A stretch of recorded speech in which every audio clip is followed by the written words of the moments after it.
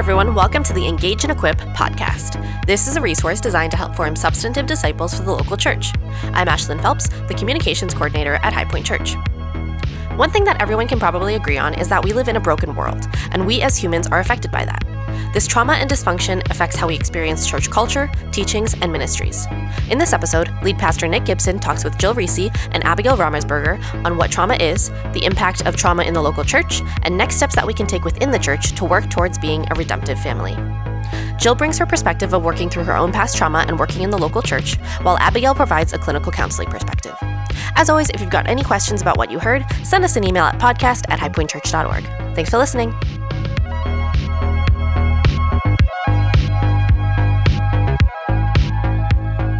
Hey everyone, my name is Nick Gibson. Welcome to the Engage and Equip podcast. We're going to be talking today about trauma and its relationship to ministry in the local church and discipleship and God's process of healing through the gospel of Christ. And there's a couple things I want to say to frame this. The first is people have probably noticed that you hear the word trauma a lot more than you used to. It's become a very popular word. And the problem with popular words is sometimes we don't know their definitions or meanings. So we're going to talk a little bit more about that because the emphasis on trauma isn't going to go away anytime soon. We as a society have been becoming more aware of psychological trauma for a while. And in our present culture, there is quite a lot of trauma. We have plenty of refugees from the sexual revolution. There's a lot coming from the destruction of the family. There's always kind of been a lot in human societies forever. We're just figuring that out a little bit more now. There's all kinds of effects from social pathologies and systematic oppressions, trauma that comes from just unfortunate events and accidents. And then there's interpretational traumas where like a kid can actually misinterpret something in their childhood and it can actually really traumatize them because of their perception of something that isn't even accurate. But the result is the same. People have wounds that are very difficult to get rid of and that have effects on their present response to things and how they're living their lives in the present. So, the church has got to figure this out. There's also been a lot of talk of trauma in relationship to racial reconciliation and justice in the present. We might talk about that a little, but we want to be as general as we can in some ways, being that this is our first major conversation about this. So I want to invite introduce you to two guests. So there's been a few women working on a group to focus on trauma and recovery from trauma at High Point. It's still kind of in its experimental stages. It hasn't really opened up to the wider church yet. But two of the people who've been given it some leadership is Jill Reese, who is my she's got a new title, Pastoral Projects Assistant. Is that right, Jill? I feel embarrassed to say this, but I don't even know what my title is in the present. Yeah, because it's sort of morphing. Senior Pastor Assistant was something. It's a lot of things. I help Nick with content and ministry and whatever he needs help with. And Jill has had a lot of interest in discipleship, especially as it relates to overcoming trauma. A lot of that has to do with her background, her story that you've heard some of before if you've listened to the podcast, and you'll hear more probably today. And then secondly is a person you may not know who's been part of High Point for a while. I'll let her say exactly how long. But Abigail Romersberger is she is burgeoning into a new career in counseling. She has been studying this a lot as part of her degree, as part of her work, and also as part of this group that they're working on together. And so she's here kind of as the clinical Christian voice, but Abigail has a long and winding story. She's a missionary kid. She speaks fluent Japanese. Hopefully we'll hear some of that today. And this is a real interest for her as well. And I know there's some of this in her story also that she can share as she finds it relevant. So welcome. Do you guys want to say hi or introduce yourself or whatever before I just dive right in? Yeah, I'm Abigail Romersberger, and right, I think you said it all. I'm really excited to be here. I've been with High Point. I'm not going to do the addition, but since August of 2019. Okay. Yeah. So, okay, why don't we start with just a little bit of before we get into the information and stuff, why do each of you care about this? Abby, do you want to go first? Yeah, sure. One of the reasons why I care about this so much is because it is so prevalent and it is such an important thing to be able to address, to have the knowledge about and to develop skills to address, because it is first of all so prevalent in our American society in Japan, where I grew up, all over the world. Trauma is everywhere. And trauma is deeply, deeply harmful in the life of a developing human being. And so it is something so important to know how to come around and support in order to create a healthy society, right? So, and just create a healthy community and people lives, right? Mm-hmm. Yeah. How about you, Jill?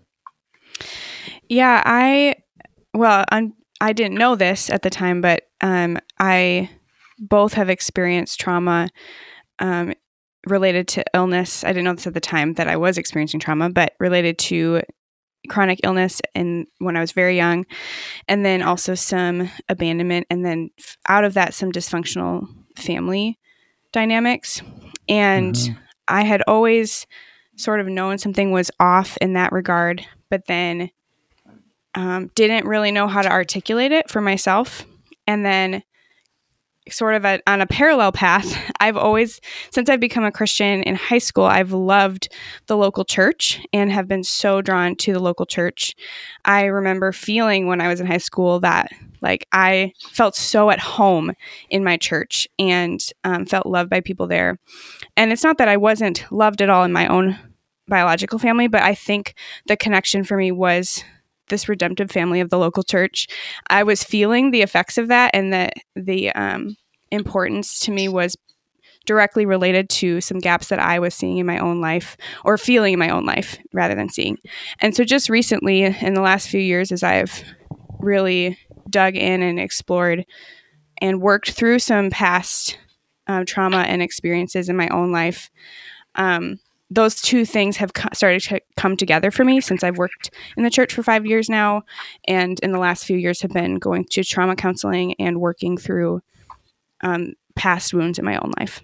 So I'm very excited about it.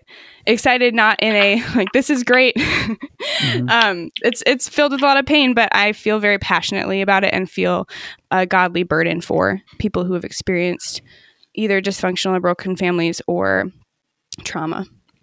Yeah, as we try to think fully in a biblical way about salvation, that there's always in the Bible there are all kinds of different metaphors, like the legal justification that we're counted innocent. But one of the big ones is therapeutic, that is healing, right?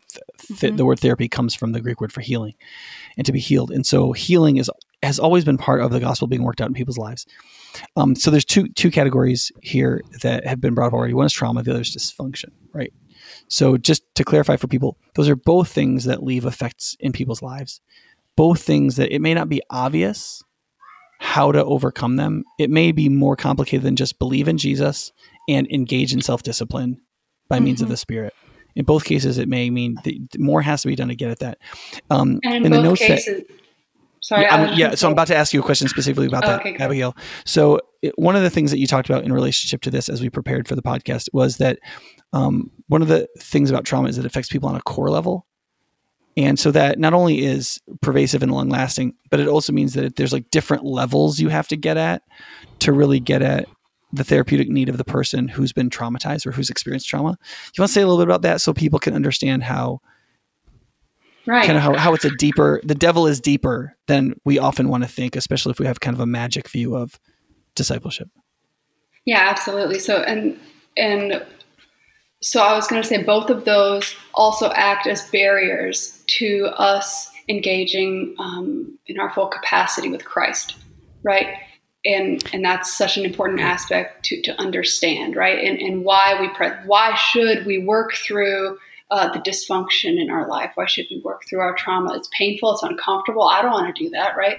Well, it's because it facilitates us to have a more glorifying relationship with Christ and a more glorifying life to God. Yeah, and Abigail, let me frame that a little bit for you. So one of the metaphors I use for people is that it's kind of like if you're trying to push a wagon and somebody puts a piece of wood under the wheel and it just stops. And if you don't know that, like, you ran into something with the wheel, you can get like really angry, like, why won't this wheelbarrow go? But you have to remove that piece of wood to push the wheelbarrow further. And some people want to get further in their discipleship and they find themselves stuck. They keep having that same fight with their spouse. They keep engaging in that same unwanted sexual behavior. They just keep doing something, and they get really focused on the sin, and they don't know why they keep doing it. And they've gotten good advice about what to do to stop or what they shouldn't do. And they find that they can't do it. And in my experience as a pastor, that's usually because there's some kind of clinical issue. And the two biggest culprits I often run into is some kind of dysfunctional way of thinking about how humans are supposed to behave, or some really core level effect of trauma that they don't understand how it's affecting them. Right. So trauma affects us at a core level. And like I said earlier, it is pervasive and long lasting.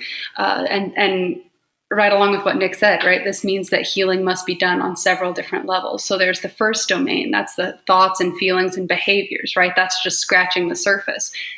That's some stuff that we can deal with several different approaches. I won't go into all that now, but like cognitive behavioral therapy is just one that addresses that domain really well. And then there's the second domain, which is the core beliefs. So an example of that is, or there's a second domain that trauma affects, right? That trauma first, might introduce a lie to us. So, and the lie might be something like, people I care about will abandon or reject me, right? And that moves to the schema of abandonment and instability, which then moves to the domain of disconnection and rejection, right? So these deep, deep wounds that are so fundamental in the core of who we are, and so deep down in our very soul, right? It's more than it is more than just behavioral and cognitive. It is also very spiritual, and that moves us into the third domain, which is relationship, right? So it in order to work healing at such a deep, fundamental level. The wound is often relational, and healing work has to be done in the same arena, right? Of, resolving these unresolved conflicts, resolving these relational wounds, the spiritual longings, and the nuclear family problems, right? So it's very core. So yeah, Abigail, I think one of the things, like you were talking about cognitive behavioral therapy, I think people sometimes don't know the clinical name for that, but it's kind of like what all of us think we learned about psychology and kind of like use incompetently on each other. It's kind of like, oh, like what was your mom like? And like, oh, if you think about it this way, it's like you get all these like positive thinking books, and you get all these like, here's how you can think about that. We could just change your thinking if that's going to do it. And one of the things I think you're saying people need to realize about trauma is, there's all these kind of like how to make things more functional. But if you don't deal with the schema level of how people see the world and see themselves in it, and then in some ways how that connects with their most primal needs that create very visceral emotional reactions, then you can tell people to behave differently, but they're going to be so flooded by these deep visceral reactions of insecurity or brokenness or hurt or fear of abandonment that it just interrupts the whole process of them trying to think differently about it. And if you don't get deep enough, you just aren't going to get leverage. Yeah, something I have used before is an analogy that I have used is, it is like just working at that surface level is like just snipping off or cutting off a weed. What's going to happen? You're not going to see that specific part of the weed, right? But you're just going to have another one pop up in some other area of your life, or maybe much later. And you're like, why in the world am I struggling with this, right? And it can be tied back to those core, deep, just like lies that you believed. And And I think that's really critical for people who have a background in evangelical Christianity, because evangelicals have a high view of the Bible. Because of that, we have a high view of sin, and that we should stop doing sins. And so it's really easy to get really focused on that. So like if you have a guy and he's looking at pornography, the sin is lust related to looking at pornography, which he should stop doing. And it's really easy to get focused on that. Like, okay, just stop doing that. When you start working on some of these things, you're like, okay, wait a second, but why are you doing that? Why do you have that particular fantasy? Like Right. And so I think it's easy as evangelicals, because we're so focused on stopping sin because we want to obey, we don't look at some of like the deeper poisons and why are we doing this and why are we so easily manipulated by sin and why do we turn to that thing thinking that it's going to help us in our primal need and so on. And if we don't do that, I mean, I've seen men struggling with like sexual sin, for example, for 25 years, and they're still really just working on the cognitive level, or you might just say the step one discipleship level of, hey, we should learn to stop doing that. But when self-control, when trying to grow in just personal discipline doesn't do it, it's okay to ask a question, why? You're not questioning the power of the Holy Spirit. What may be happening is God wants to bring a deeper healing. And I think, is it Jay Stringer that says God may be willing to use the evil of your sin if it will point you to the deeper wound that must be healed so you can be free. And I think that's true. And I think I've seen that happen in people. Because if you don't deal with the trauma, even if you can stop the sin for a while, like Abigail was saying, is you cut off the top of that weed and 3 more heads are going to grow back. Like the wound will find a manifestation that satiates the core need that you have that is messed up somehow. Mm-hmm. And until you can figure that out, your attempts at holiness are going to, like, I think it's good to try to stop doing bad stuff. But like Absolutely. Abigail was saying, is you can do that top level counseling, or you can exert self-control, or you can engage in like straightforward discipleship. And that can like stop the bleeding, like keep you from doing stuff that hurts you more. Right. So if I'm talking to, let's say, a young woman and she's like a believer and she's having promiscuous sex and she knows she's not doing it and she doesn't know why she keeps getting drunk and hooking up with a guy like every 3 months. And I go, okay, let's stop hooking up with guys and getting drunk let's try to stop that. Right. But I would never now at this point in my ministry, at least, say, stop being a dirty, like, person who does that and do something. I would be like, okay, sweetie, there's a reason why you do that every 3 months. And until we figure that out and deal with it, you're just going to do this or something else. And so let's try to stop that. But then we've got to get at the thing, the dysfunction or the trauma or the something. Right. And if I can just chime in there, I think it's important to add like that clarifier of sometimes working really hard, like as the dysfunctional person, you shouldn't be saying to yourself like, oh, I'm just going to allow these dysfunctional behaviors because I'm focused on meeting the core need, right? Because if you can snip off some of those weeds, it actually allows you to be able to mm-hmm. see more clearly, right? Mm-hmm. And it gives you kind of the breathing space or gives, the Holy Spirit room to like kind of come in and start working. And so I think there's value to that, but almost like you need to light the candle on both ends or whatever and be working, both at the same time.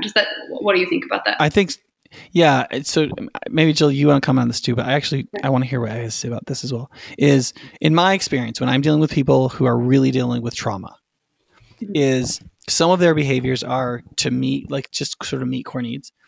Some of it is just like to avoid pain. Yeah. And sometimes it's hard for them to sort out which they're doing. Mm-hmm. But I see that with people engaging in sexual sin, but other stuff too, where like, other stuff that like wouldn't necessarily be on the face of it, sinful behavior, mm-hmm. but like it still is like showing something. And I've had so many people tell me recently, as we've focused more on helping people with their trauma in our pastoral ministry, I've had so many more people say, okay, we're dealing with this, but like, it hurts so much. I hate this. Mm-hmm. This sucks. Insert lots of curse words. Like they're just like, this is so, there's this one guy I've been working through like a 6-week or whatever thing. And it's taken us like 6 months. Mm-hmm. And he's just like, every time I sit down to do this, I just want to do anything but do this mm-hmm. because it's so painful. Yeah. Right. But I was like, okay, so you did it this week though. Are you glad you did it? And they always say, yeah, I'm really glad I did it. It was really good. I need to do this. Mm-hmm. But I see there's so much just like I think Abigail already said this. She was like, it's really painful. Mm-hmm. And so it's not weird that people would want to avoid it. Mm-hmm. And my experience as a pastor over doing this for like 25 years now is most human beings will avoid the pain of dealing with their trauma until they have no other choice. Mm-hmm. That's been my experience. Yeah. I want to say something to someone who might be listening from like a dysfunction, you are that dysfunctional person. First of all, it's not fun to think of yourself as a dysfunctional person. And so you might not be aware of your dysfunctions. And so that was the case for me. I think I knew something was off, but I could sort of fake normal and fake capacity for a good amount of time. And a lot of that is called repression. And so if you might be a highly capable person and have some of these dysfunctions that will pop up. And so I want to talk about just like a few ways you might be able to notice that you might need to work through some of these. But I do want to say first that for me, it was just this general sense of these moments of like, I don't know what that person is talking about. I feel stuck in this way. And what it felt like to me was I just felt stupid for not knowing. Like I felt like someone else just knew how to do it and I somehow didn't. And so something was wrong with me. And so if you feel that way often, I want to encourage you to look a little bit more closely at what might be dysfunctional, which is not fun to look at. You mean like a social all. situation in which you thought you were behaving properly and then you found out like you definitely weren't? Yeah, I'll give a few examples. So first, or that just something was off, like disconnected between what was happening in the situation and my response to, or what someone wanted me to do and what I was doing that just made me feel stupid or like I couldn't do it. First was actually, since we're talking about within the church, when I was in 7th grade, I think this is a good example of just the awareness we should have. And this is a sort of an extreme example, but my Sunday school teacher, so my parents had recently gotten divorced and my mom was the one who was bringing me to church, and we only came every other week with her, and the other weeks we were with my dad. And my Sunday school teacher pulled me aside after class one day and said, "Jill, you should be coming to church every week. Why aren't you coming to church every week?" Or actually, she didn't ask why. She just said I should be. And I don't even remember being able to speak because in my head I was like, I don't even know how to describe to you why I can't drive myself here. I didn't know anyone else who had divorced parents at that time. And so it just felt like this thing I was supposed to do but couldn't deliver on. And that's just one example from when I was younger. Another example is with hospitality. For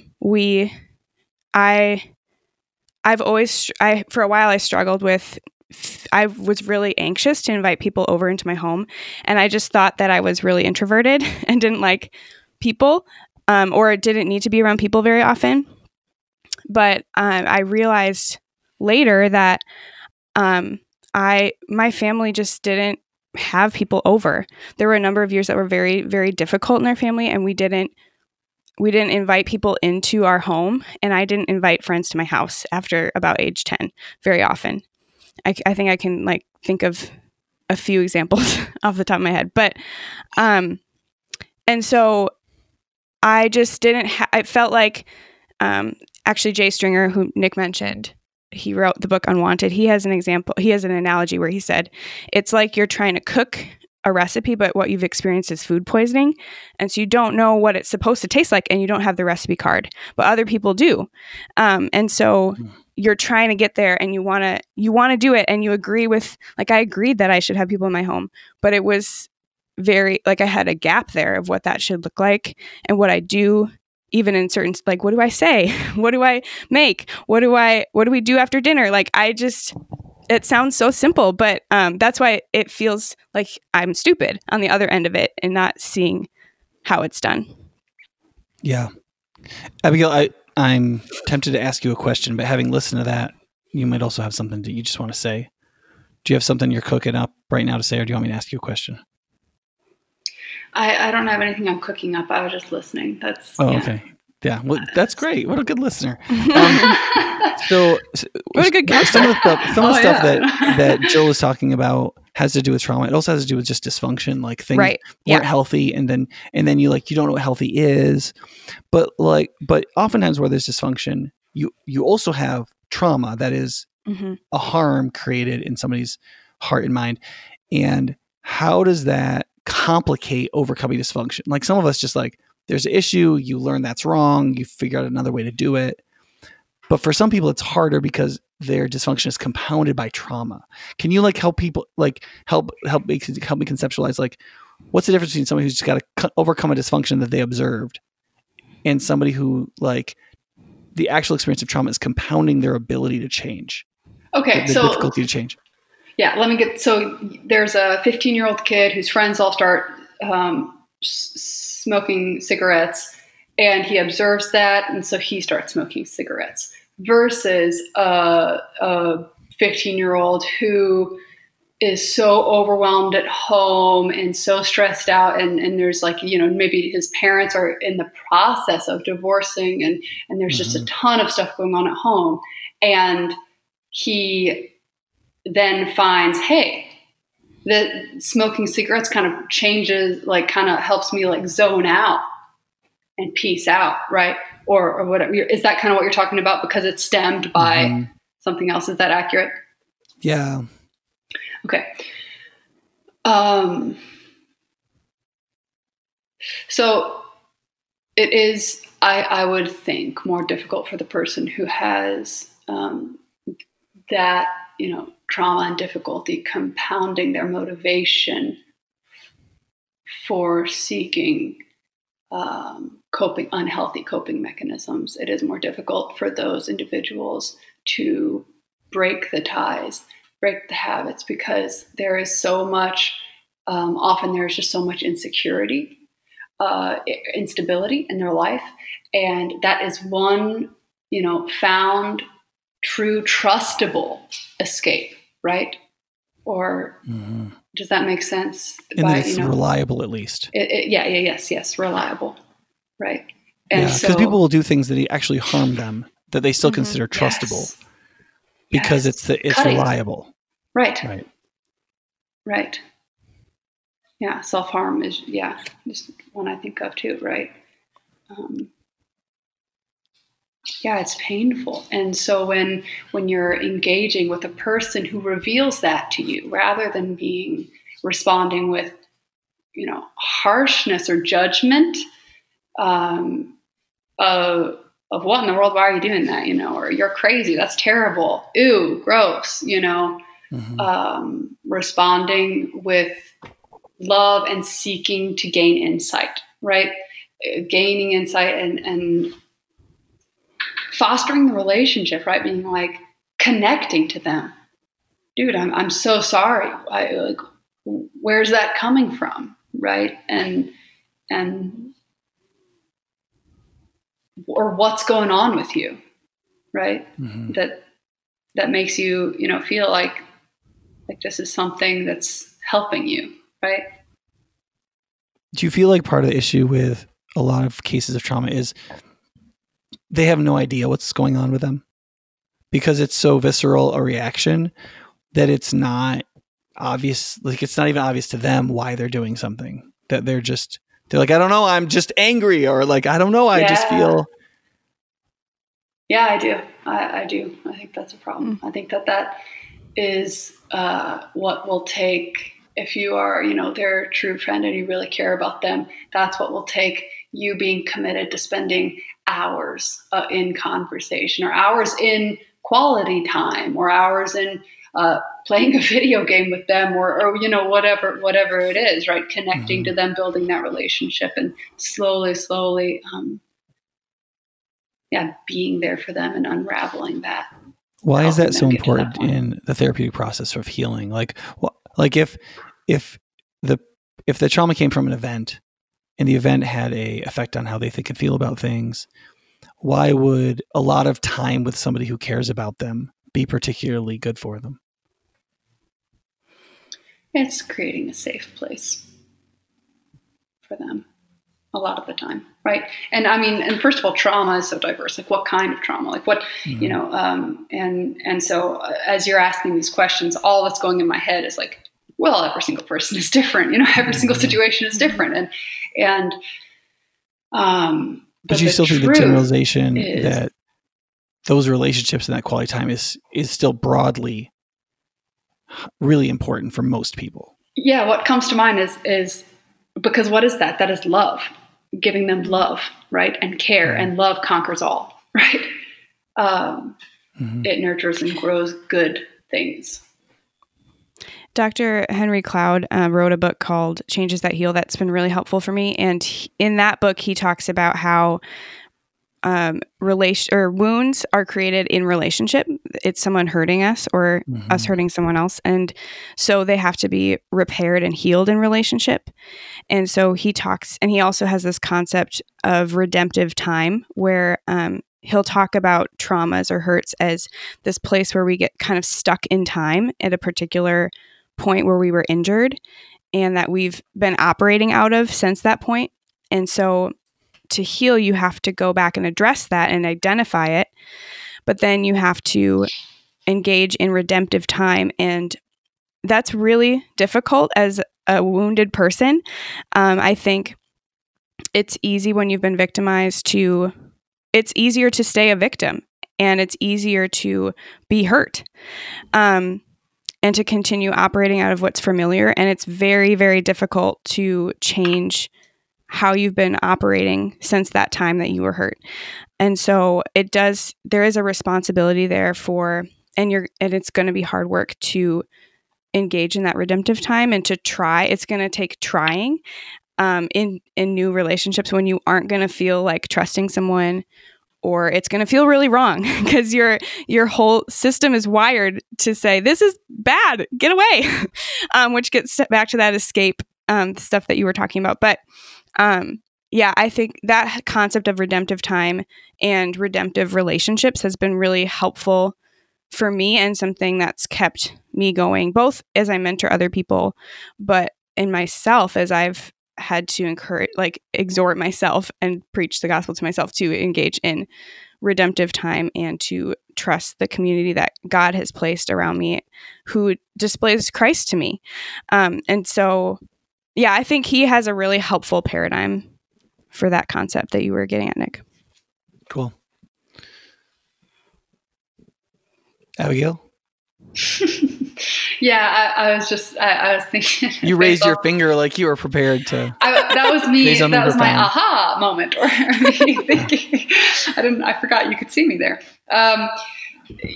Because branching out from those dysfunctional relationships, right? That's all you have known is that dysfunction, right? And so, and familiar feels nice. Familiar, right? It is predictable. It is consistent. It's just, it's what to expect. And that's terrifying to branch out from there because you don't know. And to hope on something like that disappointment piece is so powerful, right? I mean, I have spent so long with certain clients, just like talking to them about what have you got to lose, right? Like try it, try this coping skill or whatever it is, this change out. And they're like, yeah, you don't understand. I can like keep breathing here. But if I try and I'm disappointed, I don't think I can take that, Right. And I just agreed with everything you said that we can, if we engage in relationship and engage and love individuals the best that we can, and stay in tune with the Holy Spirit, right? As we're doing so, the Holy Spirit can kind of guide our footsteps with them.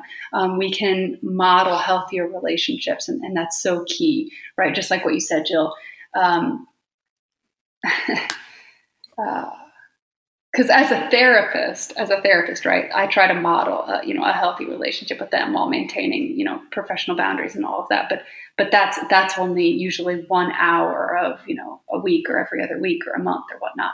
And we can't sustain that. So they leave our safe space of the therapy room and they go out into the dysfunctional, world around them. And so it gives me so much peace with a client, or gives me so much reassurance with the client when I work with them to find healthy relationships, right? Redemptive relationships.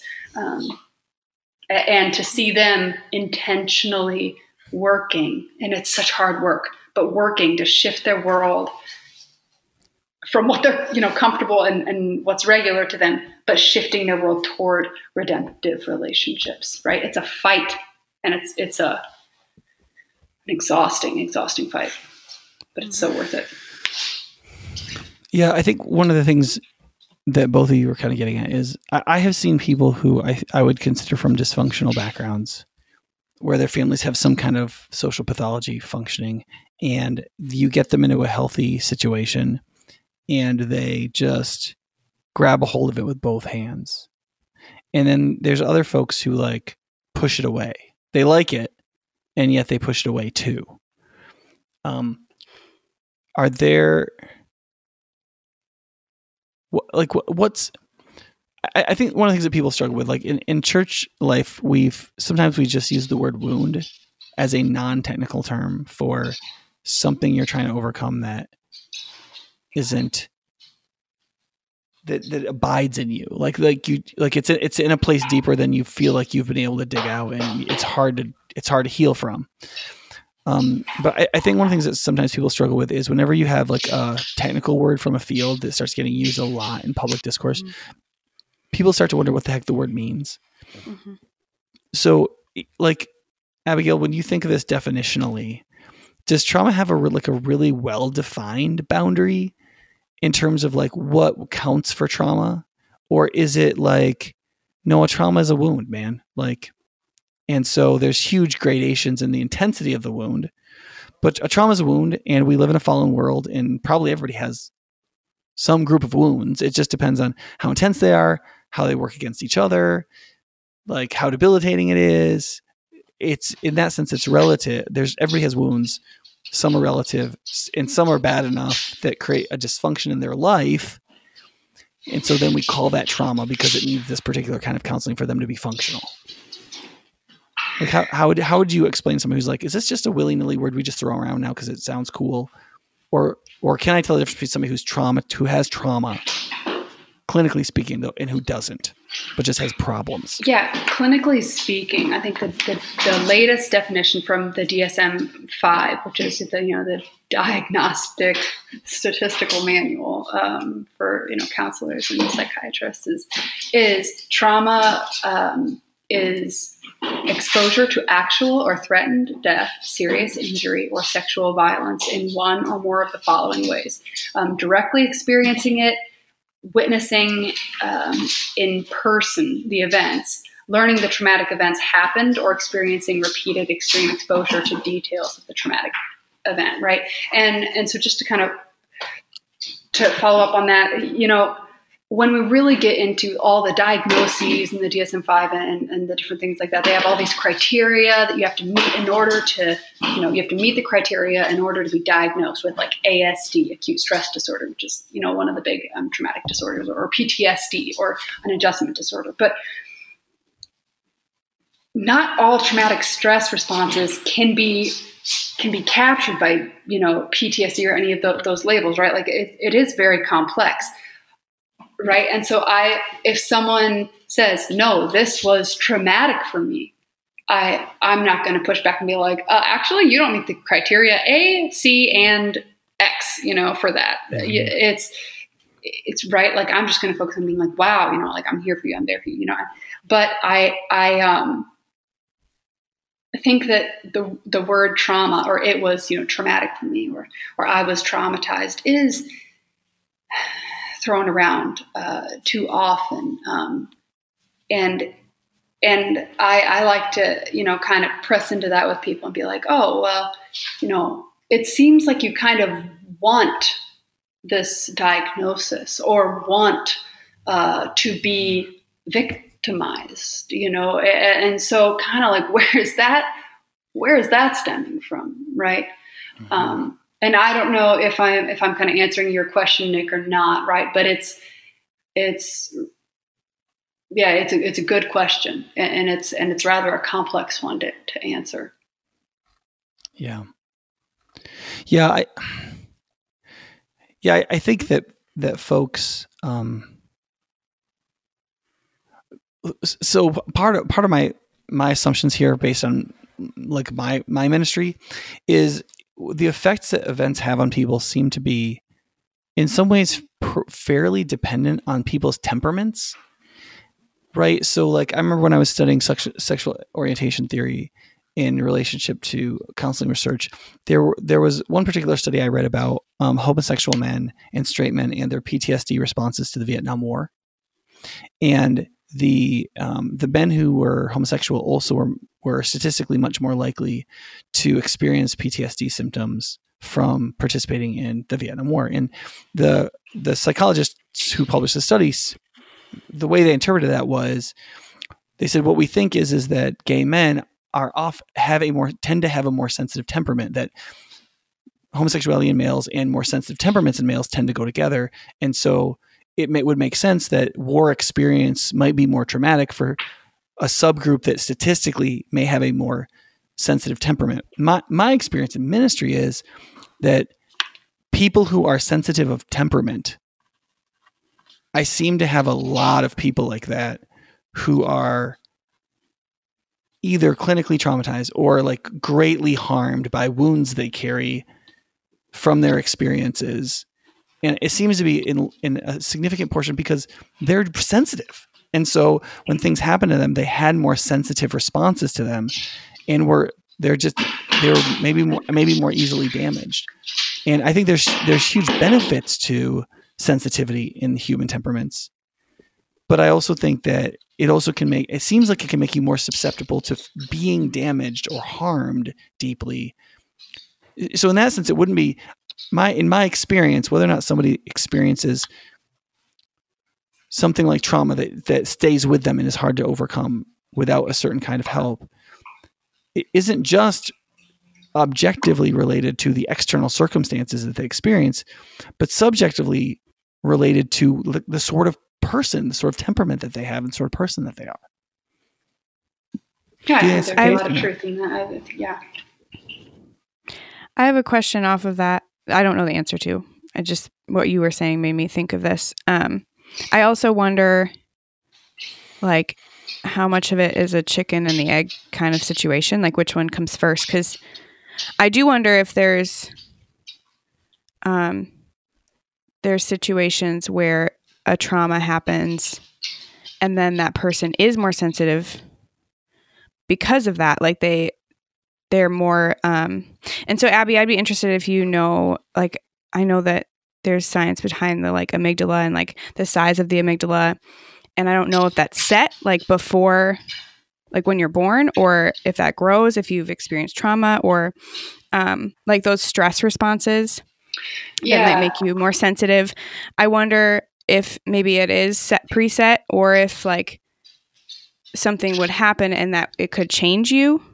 I'm sure it does change you, but I just wonder like how much it plays off of each other and right. So one thing I know is that trauma begats trauma. And now that I say that word begats, I'm not sure I pronounced it right.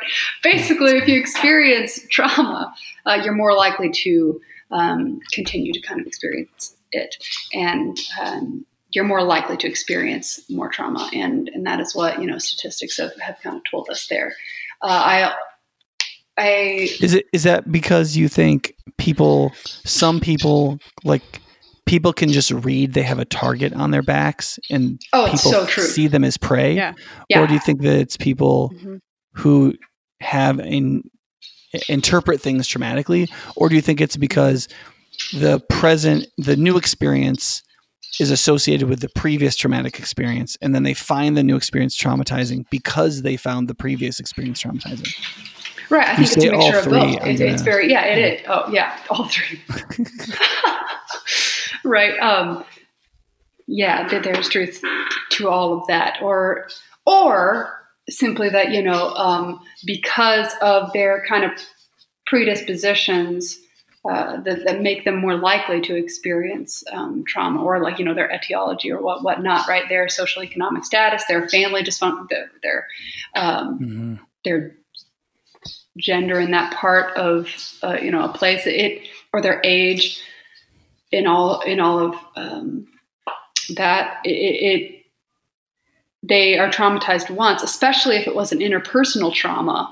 Then of course they're more likely to experience trauma again, right? If they're being hurt by their uncle, right? That's going to keep on probably happening, for a while.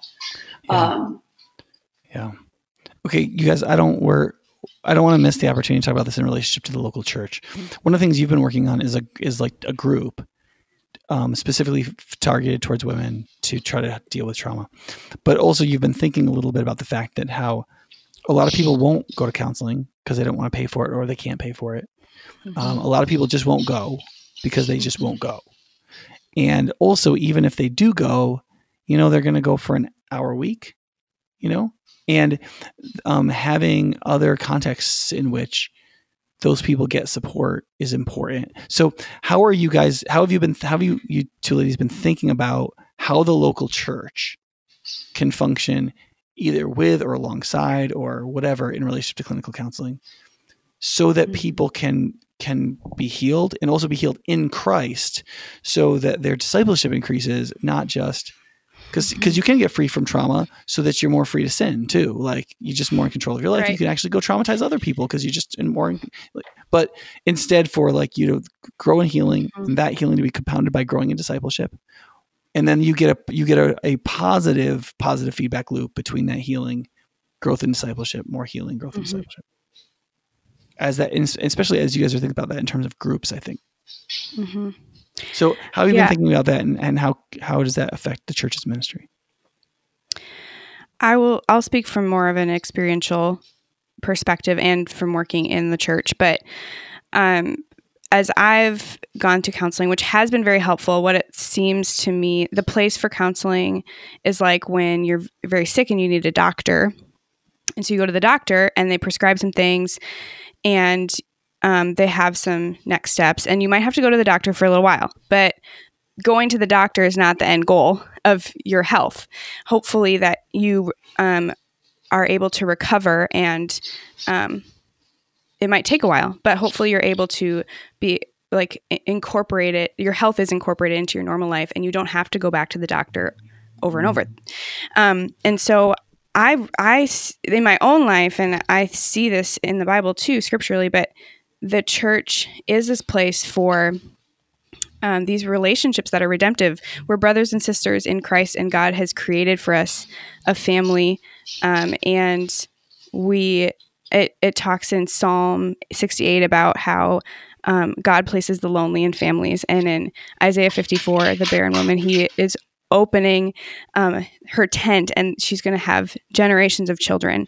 And I think those are metaphorical expressions of the blessing of God in relationship. But I think the church is the place for that. And that makes me really excited that we can come alongside each other and help each other heal and experience the culture of the kingdom. And so I don't say that to mean that it replaces the biological family. They're both very important. But I think the importance of the local church is in modeling. We've talked a lot about mentoring, but as a church, but the way that mentoring is very effective is that people learn through imitation. And we've just been going through a series on 1 Thessalonians 2 about that. But we learn by implicitly, we learn implicitly. We learn by watching other people. And so for myself and for others who've experienced brokenness or trauma, we don't have that. There may be a gap in that modeling. And so to watch health and to watch good relationships is really important. And so mentoring, whether I had said to someone, "You're my mentor," or they told, whether or not it was explicitly mentoring, I've just gained so much by watching other people's families and by being at their dinner table and by asking questions about marriage and about calling people for prayer when I'm not doing well and not being alone in the journey. And so, counseling is very important, and it's helped me make huge connections. But I think the healing I've experienced is through the relationships I've found in the local church, including like my own biological family that I've started to create as well. But I think counseling is not the end goal, and that's really where the church comes into play. Mm-hmm. Yeah, I agree with everything that Jill said. Counseling is not the end goal. It's giving you resources to grow and become more like Christ, right? And be able to help others, right? Come alongside others, right? And I think that trauma is a cognitive and a spiritual issue. And it is an enemy at war with our identity in Christ, right? And we have to be willing, like as a church body, and as the people of Christ, followers of Christ, we have to be willing to step into that and meet people in that the blood and the dirt, step into it for our brothers and sisters, right? And if you're not willing to do that, then what are you even doing, right? Like we are at war together, right? As people. And I think that the goal would be to, as a church, to be able to see people and humanity and each other more and more with the lens of Christ, right? And with the love and the tears of Christ. Mm-hmm. Yeah.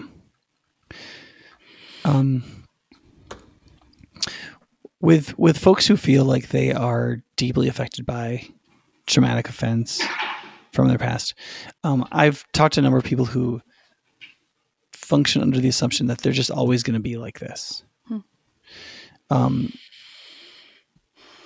What would you say to people like that in the context of the local church? Would you say, yeah, that's kind of true. It's very difficult to not be like that, but the church is we're supposed to bear each other's burdens.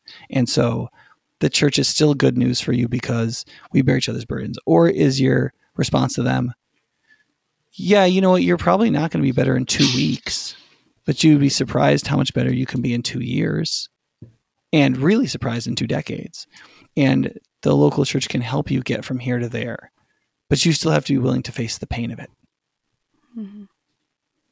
Like, how would you talk to somebody about that? I'd say the brain is neuroplastic. It's never too late to start working on trauma, and we can see change. There is always hope. Mm-hmm. And and who are you to say what's impossible with God? Of course, as a counselor, I would not be so direct. But I would say no. There is an endless ocean of hope and healing, and science to back it up. Yeah. A few thoughts come to my mind. First is that we are called to be made new, and that, Nick, when you preached on that, it was in our Ephesians series, you talked about how we can't change what has happened or what we've done up to the point that we realize we need to be made new. And so the call is very much a call to, what do I do now? Like right now, what do I need to do? And I think that is the question in each moment is, what do I need to, if I know that there's something wrong that's not how God intended, whether it's hurt or sin or whatever it is, I need to seek holiness in that area and godliness, and I need to seek whatever the Lord has for healing and wholeness for me. And so there is this that might take, we're going to be doing that for the rest of our lives. So that's not going to end. But I think another thought that comes to my mind is what we mean by, will I get better? I think as I've thought about this, I don't think better is going to mean that I'm less sad about certain things that have happened to me. I'm sure that I'm always going to remember them, and they're going to come up and make me sad, or there's going to be certain effects that linger. But better in the sense of, do those things have a hold on me? Are they what's controlling my actions and behaviors and thoughts? Or is it increasingly Christ? And so, we're called to walk with each other in that process, and it takes forever on this earth. And so I think we need to be careful about what we mean by better, but we're called to walk through suffering with one another and bear the effects of suffering with one another. Yeah, I think one of the questions that folks in this context often have is, by change, I think it sometimes the question they're asking is, will it always be this hard? Yeah. What do you think the answer I'm to not that saying is? yeah. I'm not saying yeah as in yes, it will always be that hard. I'm saying yeah as I understand your question.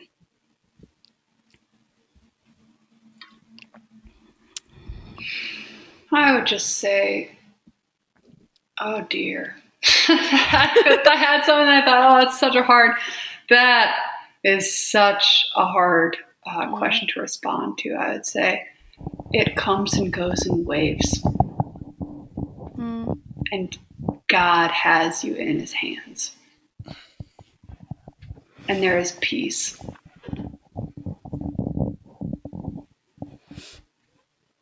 A verse that comes to my mind is it's in 1 Peter, and it says to not be surprised about suffering. This is a paraphrase, but it talks about not being surprised by the trials that you experience. And so, and all throughout the Bible, we read about how we're not to be surprised by suffering. And this is suffering. This is part of suffering is that we're to expect it on this earth, and it will be hard. And we're called to bear our cross to the grave and out. Like the grave is not the end. And that's what Jesus did. And so we're not alone in that, and that we're following our Savior in that walk. And so, yeah, I would say that it might always be this hard. Mm-hmm. I don't know if that's the right question, even though I've asked it myself.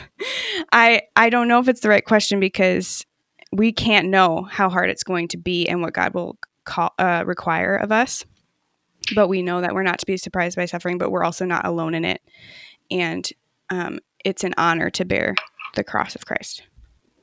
Yeah, sorry. I just should have said, I should have said there is peace. I should have said, and God promises to us that, he gives us peace and then we can choose peace. And yeah, I agree with everything that Jill said. You said it beautifully, Jill. Thank you. Yeah, I think one of the encouraging passages for me also is in Romans 8, where it talks about the presence of the Spirit. Yeah. And though the Spirit is the Spirit of life and the Spirit of godliness and all those sorts of things, in the later half of chapter 8, it says that the Spirit intercedes for us in groans that are inaudible, but it doesn't mean like you can't hear it. It means like not linguistic, like non-comprehensible, but in the sense that it's non-verbal. Mm-hmm. And one of the reasons I really like that phrasing is because when we talk about trauma, oftentimes we talk about it functioning at a very primal level, almost pre-consciously, so that you don't think about it, just kind of, it's just happening to you, and it's rooted in such a core part of yourself that it feels like you don't have any control over it. It feels like it's beneath the deepest place that you can even deal with. And for Romans 8 to say, the Spirit is groaning on your behalf to God, interceding for you at a place so deep that you don't have words for. And you can groan with him, but like you can't even articulate the meaning of it. And on some level that feels really weird. But on another level, if you're a person who's experienced trauma, that could be really comforting, because what he's saying is, and the place is so deep in your core being that you can't put into words. That is, it's not cognitively conscious, in that you can't even talk about it. The Spirit is there, and the Spirit is there interceding and working in you and working for you to conform you into a son and daughter of God. Right. And for me, that's encouraging. That's the depth or the level on which God is comprehensively working within my being. Yeah, that's extremely encouraging. Yeah. Okay, so I'm going to ask you one more question ministry-wise, and then I'm going to let you have a final comment if you want to make it, and then we're going to wrap it up, okay? So this Sunday, for example, so the issue is related to trauma. How should we talk at church? So there's ministries that we can have. Mm-hmm. There's ways that we should love people, but there's also just ways we talk. So for example, on Sunday, I'm going to preach out of 1 Thessalonians 4, verses 1-8. In it, it says basically, hey, you should follow the Lord and walk in a way that pleases him, which includes being sanctified, which includes not committing sexual immorality, but learning to take mastery over your vessel, which probably means your body, right? So and not give yourself into desires like the heathen, right? So you don't live viscerally. You don't live by your desires. You live in control of yourself, right? And that's fundamental to this thing called sanctification, or being made holy, so as to walk in purity rather than impurity. So I preach that, right? Now, if I'm going to talk in a way that's conscious of people who've experienced traumas, what might I say in addition to that? Or how might I preface that in a way that recognizes the reality that they're dealing with as they try to grow in godliness?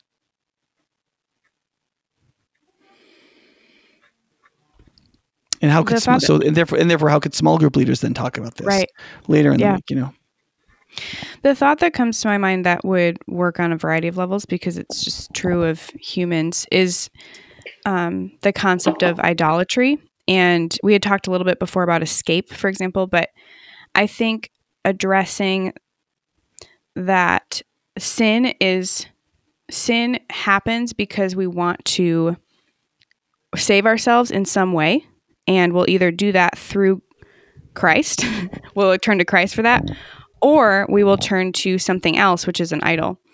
And that happens not in a vacuum, but because there's some sort of need that we have or unmet longing.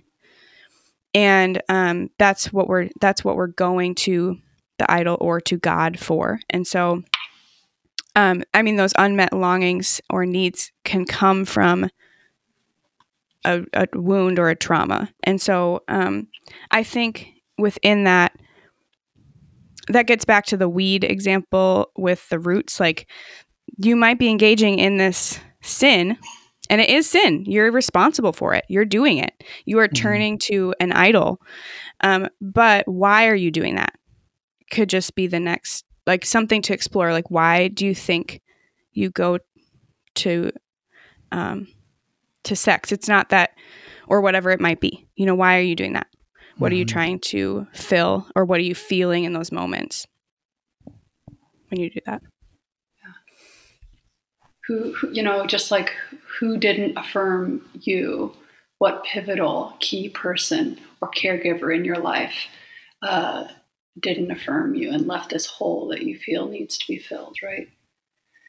Mm-hmm. So desperately. I'm just thinking of, you hate the sin, you love the sinner. And also, Jill, you just kind of inspired the thought of remembering Jesus and the prostitute, right? And writing in the sand, and that whole beautiful story. Like, what did he do? He did not condemn her. No, he loved her, right? He was beside her. I would say, Nick, do you have any there? But and I think that is how we respond. We respond with love. We respond with, rather than seeing drug abuser, and that might be pushing a lot of responsibilities on us. A lot that having a dear loved one or a friend who is struggling with some addiction or some really major dysfunction might make life really hard for us, right? And we might get so frustrated and just be like, just stop it, but it's about putting on the lens of Christ and really being intentional with prayer and connected to the Holy Spirit and asking him to fill you and to show you what's really, going on, what sin you're, guilty of as well. And trying to determine how you can best love the individual rather than, just make your life easier, right? Mm-hmm. Yeah, I think one of the things that hopefully is becoming clear is that trauma exists. It's actually more prevalent than we would like to think. It is something that if we were a little bit more aware and cognizant of how it functions, we might be able to love people better. But in some ways, at the end of all this, we're going to end up at the place where our love is going to have to be a whole lot stronger and courageous than it's been. Right. And it's going to have to be an action, right? Yeah. Yeah. Right. It's going to have to have a lot of tenacity, and it's going to have to be active. Right. And it's going to cost us a lot. Right. A lot of forgiveness. Yeah. Right. It's one of the reasons why one of the 4 spiritual pillars I picked for the book Substance was self-sacrificial love. That to be a believer, like, you can work on the mind of Christ and know your theologies and stuff like that. And you can want to believe that intuitively you're in step with the Spirit. And you can want to have your personal behaviors ordered such that you have the strength to operate in virtue, right? But in some ways, if the spiritual emotion of a desire to sacrificially love other people to the level of their need isn't there ready for you to burn to ashes your own control of your life, it's just redemption cannot happen.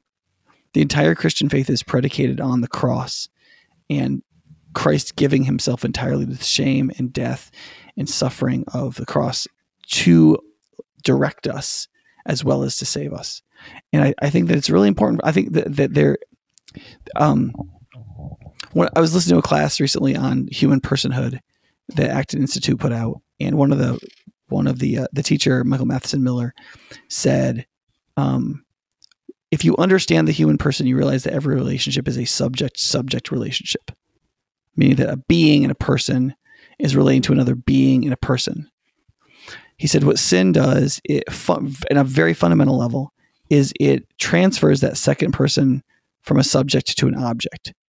And that's what we mean. That's what we're supposed to mean when we say objectification. It means that instead of seeing the other person as a human subject, another person you relate to as a person, they get transformed into an object that is something that is utilized, right? And that we talk in this culture about the objectification of women in pornography or something like that, or we talked about objectification kind of flippantly, but that transition from seeing another human being as a subject to seeing them as an object is one of the most fundamental sins of human life, and it is rampant in commodified consumeristic societies like ours. And I think for the church to be glorious in its love, we have to repent of that. We just have to so completely repent of seeing people as instruments of something we're doing, and to see them as persons in which we're in these like mystically rich interpersonal relationships that will then always have the effect of creating the warmth of healing. And like on some level, as a pastor, as much as I wish I could have a whole nother life to study the human mind and its healing in the realm of psychology. But in a lot of ways, these things have to come back to very fundamental things like the death you must die to love another person. And whether or not your leisure is more important to you or your clothes or whatever than to sit before another person and listen to their heartache, to be there, to provide companionship, to do these fundamentally human things. And there is an inhumanity that's produced by a culture in which sin and worldliness runs rampant in a way and undermines all these basically human things. Not only will we produce more trauma, the more we're like that as a culture, but we'll be completely impotent in the healing of the trauma once it takes place, which will create a spiral within the human society that just devours everything. And so I think the tenacity of our love and the sacrifices we're willing to make for it have to be incredible. Mm-hmm. And it's funny that we're a culture that wants to explore the concept of trauma in ourselves and not expose ourselves to the toxicity of others. Mm-hmm. And yet hurting people or traumatized, like I would describe some of their behavior as toxic. Like it's gross and it's unhelpful and I don't want to be around it. And that's what my behavior is like when I'm functioning out of like really deep wounds and stuff and I don't even realize it.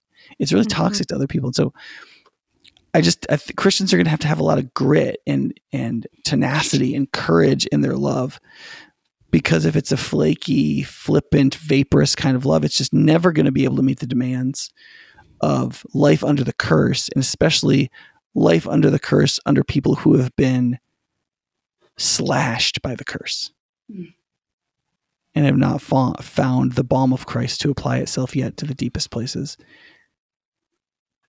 Does that make sense? So I feel like this is just like a place to recognize that. But I feel like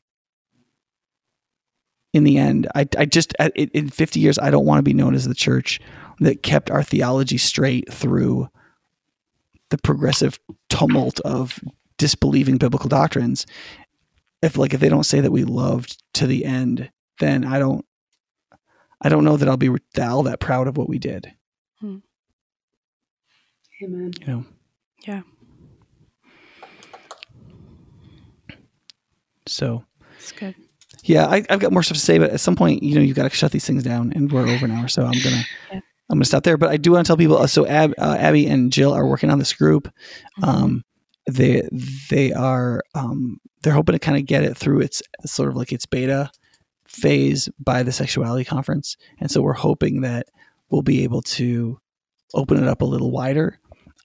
But my fear is actually the demand for this is going to exceed the supply of help for some time. And so mentoring and helping people in the local church be real healing helpers, not to replace clinicians, because I think that they can do some really helpful stuff because they dedicate so much time to studying this. But I don't think the counseling office can ever create healing. I think it can prescribe it, but I think the counselor has to be the doctor, and then somebody's got to play the role of nurse, and I think that the church, the counselors have no hospitals, not in the long-term, physical therapy sense, the place where you can go out to heal. They have places where they can keeping you from hurting yourself and giving you pharmaceuticals. Yeah.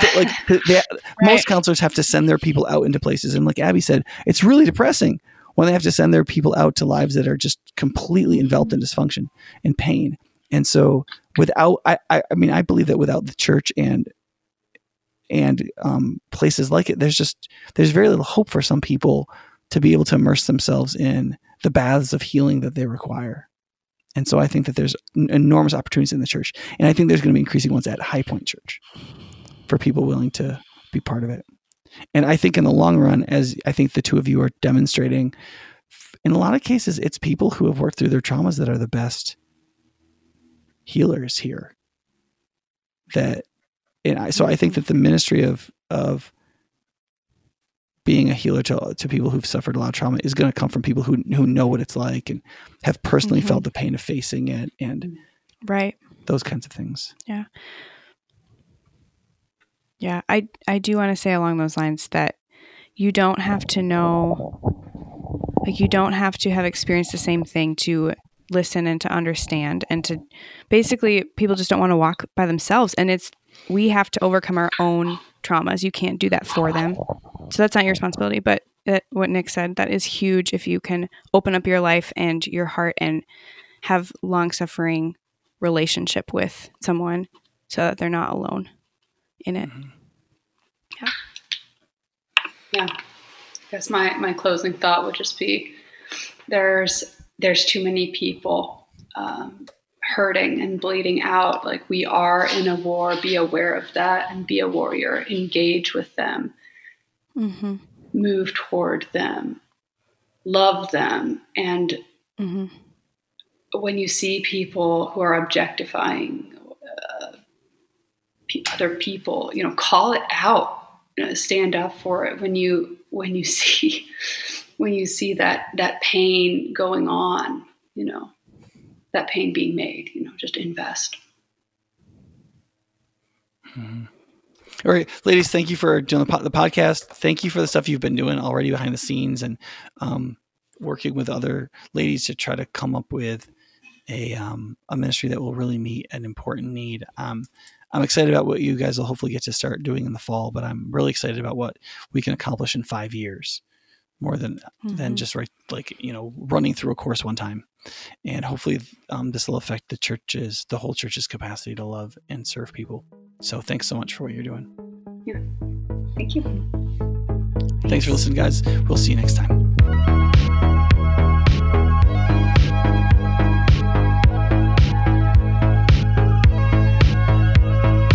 Thanks for listening to this episode of the Engage and Equip podcast. If you have a podcast idea or a question you'd like answered on the podcast, send us an email at podcast@highpointchurch.org. If you'd like to find more episodes, you can go online to highpointchurch.org/podcast. You can also find us on Apple Podcasts, Google Podcasts, Overcast, and other apps like that.